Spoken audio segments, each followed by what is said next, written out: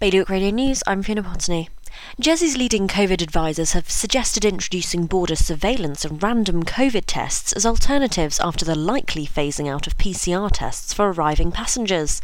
It's currently understood that the border testing regime will be relaxed from November the 1st, and ministers are due to provide an update with more details tomorrow. People in Guernsey will be able to expect digital vaccination certificates that link directly into the NHS COVID pass system in time for increased travel during half-term. QR codes are due to be added to certificates from the 22nd of October onwards. Licence to Kill road safety presentations in Guernsey are more important than ever, students have been told, following a number of fatal accidents in the past year.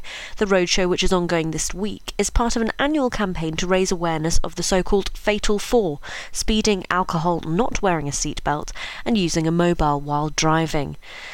And a Jersey woman who spent 6 weeks in hospital last Christmas has knitted 100 hats for newborn babies as a way of giving back. For more on all these stories, visit bailiwickexpress.com. Your weather now: blustery showers, then cloudier later on, and a top temperature of 18 degrees. Low tide just before 2 p.m. and high tide at 7:20 this evening. You're up to date with Bailiwick Radio News.